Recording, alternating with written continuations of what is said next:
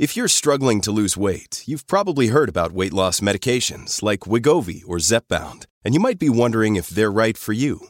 Meet PlushCare, a leading telehealth provider with doctors who are there for you day and night to partner with you in your weight loss journey.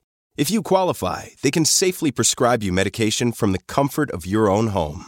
To get started, visit plushcare.com/weightloss. That's plushcare.com/weightloss. plushcare.com/weightloss. Big stories, big guests, the big picture. Afternoons with Rob Breckenridge. Weekdays 12:30 to 3, 770 CHQR. Well, troubling study out of the University of Alberta. It involves doctors. Now, I'm sure over the years, maybe you've seen doctors that you really liked and were comfortable with, maybe doctors that you weren't quite sure about. Maybe got a bad vibe from or didn't fully trust, or you weren't really convinced that they knew what they were talking about. And I've seen both. But certainly none of it had to do with how that doctor sounded. I mean, in terms of an accent, I mean, I've seen doctors of various ethnic backgrounds, some with accents to some degree, others without. Why would that be a factor? And I suspect maybe if you asked people flat out if they thought it was a factor, they would probably say no.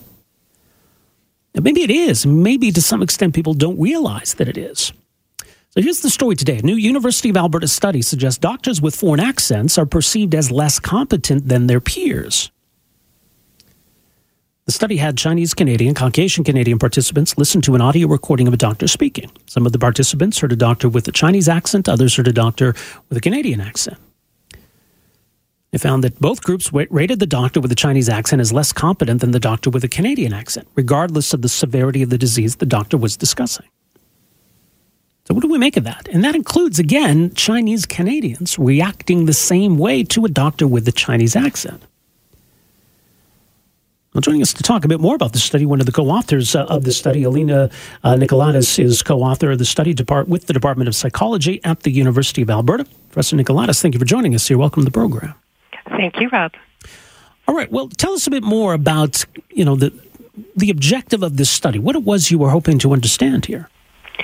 So we knew from previous studies that people tend to take foreign accents into account when they're making judgments about people, and foreign accents can often affect people negatively. And what we did in this study, and this was the brainchild of an honor student working with me named Laura Lee Bakran, and she was really interested in whether the same would be true of doctors. As you were just saying, one of the things that's a little bit different about doctors is that they were hired, that they've gone through a lot of training already, and so the very fact that they are doctors and seeing you is something that means that you could probably put a lot of trust in them. Right. So we were thinking that maybe a foreign accent either might not be so detrimental to a doctor or might indicate something particularly within an in-group. So among Chinese Canadians, for example, maybe they might feel more comfortable with somebody who is speaking with a Chinese accent. Right, but that's not what you found then. Not at all, which is one of the reasons why it's so important to do research. Yeah. What we actually found was that all Canadians who participated in our study, regardless of being a Chinese Canadian or not, judged the competence of the foreign accented doctor as less. So that doctor was seen as less competent as the doctor speaking with a standard Canadian accent. That was really striking. Now, do we have any idea why that might be? Well, we don't from this study alone, but we can speculate. So we know from other studies that Chinese Canadians can be really harsh, even to each other, about how acculturated they've become to Canadian culture. So that I don't know if you've heard the term fresh off the boat or FOB. Mm-hmm. So it's often used among Asian Canadians to point out somebody who hasn't quite quite fully acculturated to Canadian culture, and so that's something that seems quite important to kind of keep an eye on. So we were thinking that maybe that was also playing a role for the Chinese Canadians, that they were thinking that this is somebody who hasn't quite acculturated as much as they could have, particularly given that they're a doctor and have been in Canada and had chosen to be there for some reason. Well, and to clarify, I mean, an accent is not the same as struggling in English. I mean, if someone is really having difficulty communicating, I could see how maybe that might, to some extent, erode confidence. But an accent doesn't necessarily signify difficulty speaking English.